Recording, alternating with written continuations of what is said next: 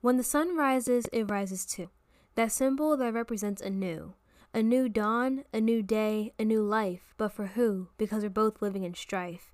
Both? Yes, both. We're two different people, yet we both raise the same fist to say we're equal, but not in their eyes and certainly not in mine. For centuries we both have been blind to the pigment that colors our skin, blind to the evidence that we share the same kin, blind to special treatment you received from our masters. But does that treatment still exist? Go on and ask her. Ask the motherland if she sees us as two different groups. Ask her if she cares about your transparent veins filled with blue. Ask her to see if she notices your favoritism shown on the screens. Ask her about the favoritism shown in our historical fraternities. Ask her if she cares. Go on and ask her. Ask our mother. Ask her for the answer about are we not the same color.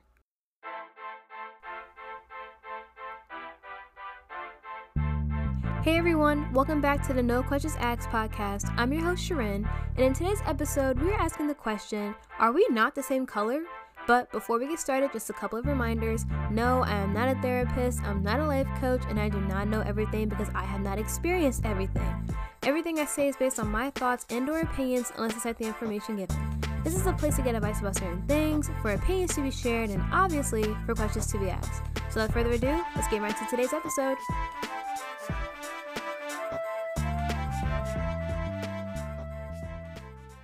Hey guys, welcome back to episode, my bad, episode 3 of this podcast. I hope you all had a great Thanksgiving. I know I did. Let me know what you guys did for Thanksgiving on Instagram. Comment underneath today's post. If you don't know my Instagram, I will tell you at the end of this episode, so stick around. But anyway, we're going to get right into today's episode. The poem that you guys heard in the beginning, that was written by yours truly. Yes, I write poetry every now and then, but I wanted to write a poem for this episode because I think this episode is very important, and I think specifically for Black people. I'm not saying that nobody else can listen to it. If you want to listen to it, go ahead and listen to it, but I'm just saying this episode is definitely focused around the Black community, so I hope for my Black listeners, I hope you guys are paying really close attention to today's episode because you're going to learn a lot. And if you are not of the Black ethnicity, or race rather, you are still more than welcome to learn something from this because this is also relevant to you. So many people think that racism is the main problem we face as a community, but there's another giant and underlying problem that we face, and that is colorism. So what is colorism? Glad you asked. Colorism is prejudice or discrimination against individuals with a dark skin tone, typically among people of the same ethnic or racial group. In other words, favoring light-skinned over dark-skinned. The history of colorism dates back to slavery. Light-skinned slaves would get better treatment than dark-skinned slaves, so they would get to work inside the slave's master's home and have better living conditions. By the way, this episode is going to be a mixture of facts and my own thoughts. And there's 3 sources today, so I'll make sure to put all of them in the description box so you guys can check it out yourselves. But getting back into it. According to Very Well Mind, light-skinned Blacks had similar European features and were the closest to being white, quote unquote. Things that were associated with colorism, there's many things that you guys may have heard of, or they might even still take place to this day, I'm not sure. But these are the 4 that I found. The first one is the one-drop rule. This was a 1662 Virginia law that addressed mixed-race slaves. Basically, if at least one of your ancestors were Black, you were considered Black. This can be related to some people's idea of mixed people being considered Black instead of biracial. So actually, this actually reminded me of something that I heard back in middle school, where it's like somebody said if you're 10% Black, then you're Black, but it's just like that's not 100% true because those other races are involved. So yeah.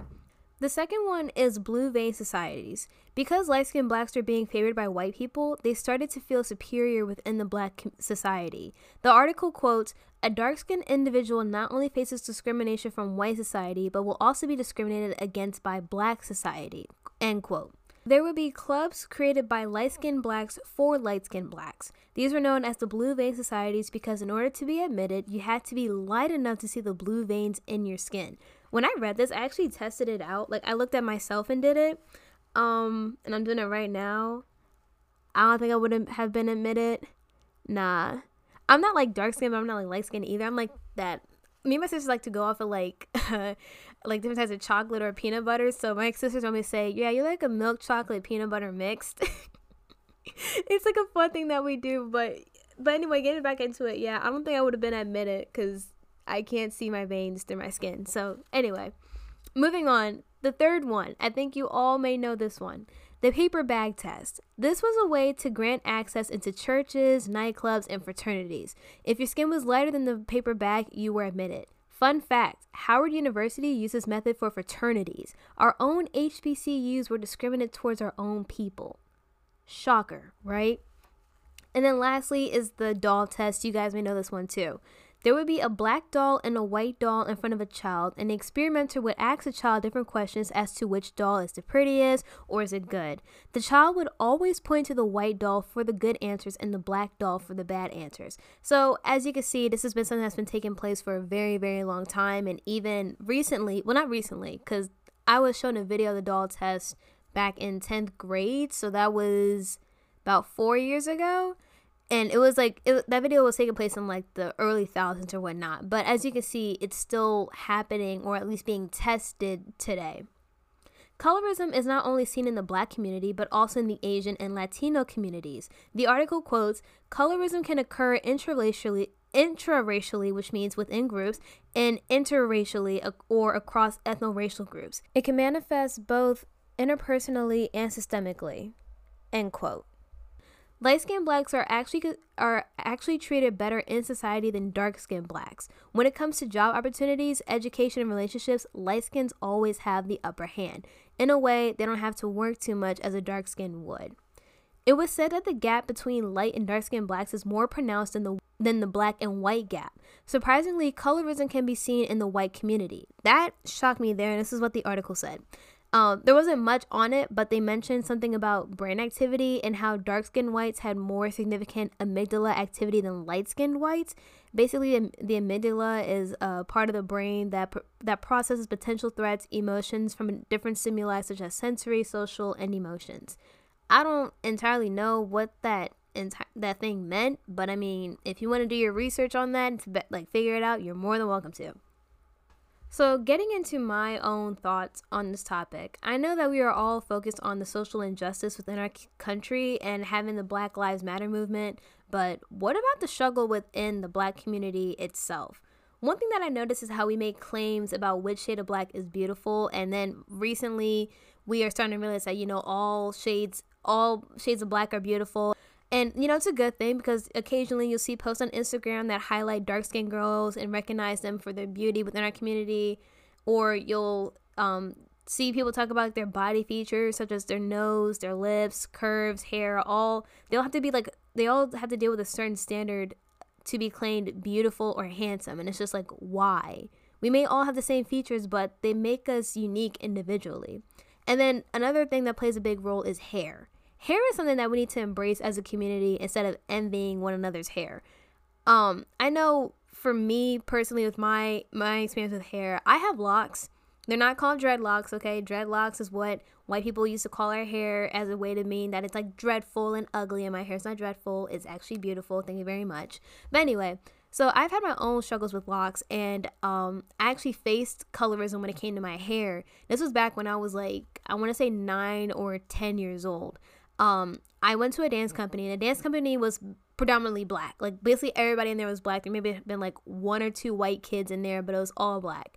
And we were doing through our recital practice, and our recital theme was Cinderella, and we put our own twist to it. So there was this one scene or one dance routine in the recital where we were playing acting like we were at a hair salon, getting our hair done, getting our nails done and whatnot. And my age group, we were playing the kids to the older age group who are supposed to be our moms.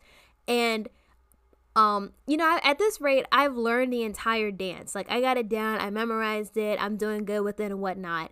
And when it comes to the dress rehearsal, my teachers talk about taking me out of it because they think that because I have locks, and I've had locks since I was 6 years old. Because I had locks, they thought I couldn't style my hair the way that the other girls could, because the other girls didn't have locks. They could put braids in, they could put a weave in, they could just leave their natural hair out. So they were trying to take me out of it. My mom literally had to stand up for me and say, hold up, she can do this with her hair. like the hairstyle they were trying to do was a bun, and they were like, she can do a bun. And my mom was like, yes, she can do a bun. Like locks is not that different from like natural hair. You know what I'm saying? It's the same thing almost. It's just a difference. It's its own style within itself. So that was my encounter with colorism. I ended up being a part of the routine. I did have to wear a hair attachment because at the last minute they went from wearing a bun to, you know, having straight hair, and it's like I could have just left my hair in a ponytail, but whatever. I'm not about to be kicked out of a dance because of my hair. But anyway, you may have also heard stories similar to this about how some people had to cut their hair because they weren't allowed to either play or work with that hairstyle, and it's just like that's hair discrimination. And honestly, like that kind of falls under the line of colorism, because why does my hair have to influence whether or not I can do something? You know what I'm saying? It makes no sense. So amongst our community, our hair journey is different from one another, but it is still beautiful. So it doesn't matter if you have a fro or if you have locks or you like wearing braids or whatever. Your hair is your hair, and appreciate that. Own it. Another thing that goes into colorism is black on black crime, and that does exist. And I know many people don't agree with that, but it does. The same anger we have towards the innocent killings of black men done by white cops is the same anger we should have when one of us is killed by our own kind. Most of the time it is done over petty things such as money, relationships, name calling, etc. We can't expect the world to respect us if we can't expect each other. And I actually saw this video. I forgot who the artist was. He was a rapper though, and he mentioned how he doesn't support Black Lives Matter because it's kind of like contradicting what we do within our own community. It's like it can't be Black Lives Matter when it's another race killing us, but then it means nothing when we kill each other. You know what I'm saying? And he made a good point. But that's a conversation I don't think many people are ready for, but I think it's definitely one that we should start addressing, that we should start talking about. Colorism in television. This is something that I really want to hone in on within this episode. The conversation about diversity in Hollywood is a conversation that has been taking place for years. However, the representation of black people in movies has increased over time, but it is still not good enough. Light-skinned actresses are dominating the screens compared to their dark-skinned co-stars. Now, this may have changed over time because, like, The Woman King, which is such a... Oh my god, the movie is so amazing. And then also Black Panther 2. Two great movies that really highlight the beauty of black. And I'm just talking about light skin, black skin, dark skin. I'm talking about like just our race as a whole, our culture as a whole. Oh my god. Those are some great movies. If you've never seen them before, go check them out. But anyway, getting back into it. In most movies and shows, the light-skinned woman is guaranteed a better life by having a good job, stable relationship, and problems that are resolved as their character develops. As for dark-skinned characters, they're normally seen as a supporting character to the main character. So think about it. How often do we see the ghetto funny friend who has secret issues or the black mama therapist who has a terrible past, right? The representation of dark-skinned women have decreased over time. During the 90s, shows like Moesha or Sister Sister represented dark-skinned women and they were the main characters. But with shows from today, such as Euphoria or Grownish, we once again see the main character as a light-skinned woman. And it's nothing against Zendaya and Yara Shahidi, I'm sorry if I said her name wrong. They are both amazing actresses. I personally love them. I am a huge fan of Zendaya because I love the show Euphoria. Oh my god, it's so good. But it's like they're not always representing the shade of black that we would like to see, if that makes sense. And I'm not dissing them for their careers. They're amazing actresses. I absolutely love them. But it's like, you know, half the time we barely see shows where a dark-skinned girl is in that leading role. You know what I'm saying? A key part of colorism that is constantly repeated in shows are the pairing of a dark-skinned man with a light-skinned woman. Examples of this is the Proud Family, Martin, Blackish, A Different World. You get the idea. Each main couple in these shows are a dark-skinned man married to a light-skinned woman. The wife would always keep the man grounded as if black men are bound to react abruptly to a situation and relies on the woman to keep things stable. An example, so I actually got this part right here from one of the sources. It's an article on colorism within TV shows and movies. So if you want to check it out, you are more than welcome to. An example of the narrative being flipped is in the show Star. For those of you that don't know what Star is, Star was a show that came on a couple of years ago. It recently got canceled, which I'm so mad because the way it ended, it left us on a cliffhanger, and I really want to know what happened to Star's baby. Like that, bro, it irritated me. Sorry. But anyway, get back into it. So in the show, Alex, who is played by Ryan Destiny, she is absolutely beautiful. She's a dark-skinned woman who was dating Derek, played by Quincy Jones, who was a light-skinned man. However, Alex came from fame, but it affected her parents' relationship, thus resulting in a divorce. Once again, another dark-skinned woman who can't seem to have it all despite coming from success. And that's me being nitpicky, but it's just like, why are her parents gotta be divorced? You know what I'm saying? Like, why can't she just be someone who came from success and her parents are successful within their careers and in their marriage? I don't get it. Derek, on the other hand, he didn't come from anything, but he had this drive to change the neighborhood he lived in and protect it from police brutality. So what we see on television can actually be seen in everyday life. As much as we don't want to, we can't help but to have some type of favoritism towards light-skinned people. And I will admit that. I would low-key be jealous of light-skinned girls in grade school because they would just draw so much attention. Like, everyone wanted to be their friends or date them. Not sure if it was just because of their skin, color, or personality, but it was something that just attracted your attention to them, you know?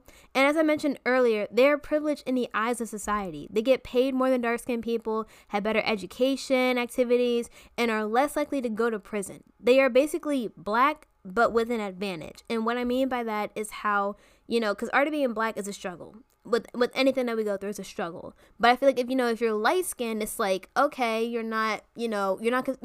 wouldn't be identified as that black man with a hood on and being suspicious, or the hood, loud, ghetto, single mom, dark skinned black woman. You know what I'm saying? That's what I'm trying to get at here. So moving on to the relationship aspect, we are all entitled to our preferences when it comes to relationships, but if you are dating someone, in this case a light-skinned person, because you don't want your children to be dark, or you think light-skinned men or women are better looking, you are colorist. If you date someone who is lighter than you, it should be because you like them for who they are as a person, not because of their skin complexion. And I've actually heard this from some people in the past who've had their own testimonies of they encounter people who are like, oh, well, I don't like dark skinned girls, or like, I want to go with the light skin because I don't want my babies to be dark. And it's just like, what is wrong with you? Like, you realize what you're saying is not any better than what a racist would be saying, right? You're a colorist. And it's sad because, you know, dark-skinned females are considered to not be the face of beauty, unfortunately. But like I said, I think us as a community, we're moving from that. It's starting to get better, but I don't, like, me personally, I don't want it to constantly be like, oh, let's represent dark-skinned women. Dark-skinned women need love too. And it's just like, no, let's just make it a whole communal thing, you know? Let's not just focus on the different individual parts of being black. Black is black, okay? Like the song, what's it called by Beyonce? It's I want to say it's Alien Superstar. I think it might be Alien Superstar. But like where the guy says, I'm dark brown, dark skin, light skin, beige, fluorescent beige, I'm black. You know, that's what I want to say sometimes. But anyway, going back to the whole testimony part, most women have been told that they are pretty for a dark skinned girl. And why does that saying exist exactly? Like, a dark-skinned girl should be pretty just because she is pretty, regardless if she's dark-skinned or not. This kind of goes hand in hand with, like, you know, what we see on TV. In makeup and clothes commercials, you normally see light-skinned women as the models. Dark-skinned models are beginning to make an appearance. And it's sad because, again, black is black. Like, represent the whole community. Represent the whole race, okay? Now, flipping the conversation, colorism affects light-skinned people, too. And I'm going to explain this.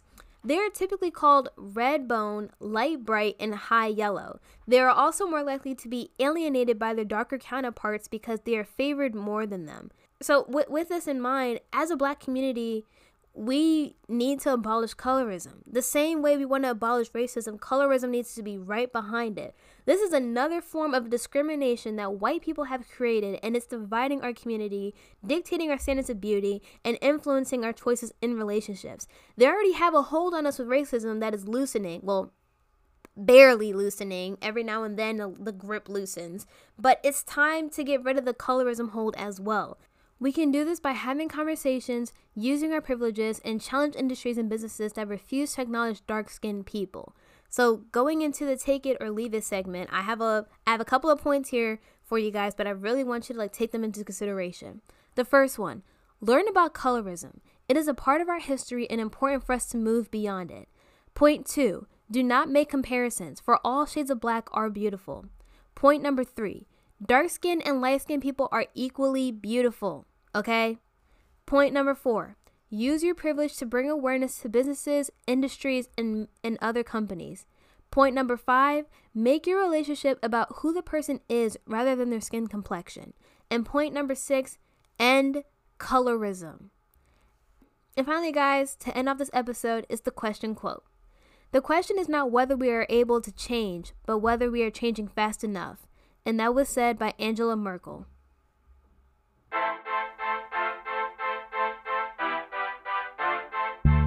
And that concludes today's episode. Thank you guys so much for tuning into today. I hope you all enjoyed this episode and what I said. This is an important conversation that we need to have as a generation and as a black community. So I hope you all learned something from it. If you did like this episode and you want to know what's coming up next for this podcast, you can follow me on Instagram at NoQuestionsAskPod. If you guys have any questions, suggestions, or constructive criticism, you are more than welcome to email me at noquestionsaskpod@gmail.com. And lastly, guys, to close this episode, don't forget to ask it anyway. That is the motto for this podcast. No question is too big, no question is too small, and all questions should be addressed where they could bring change to our community. All right? Thank you guys so much for tuning in, and I'll see you all next week.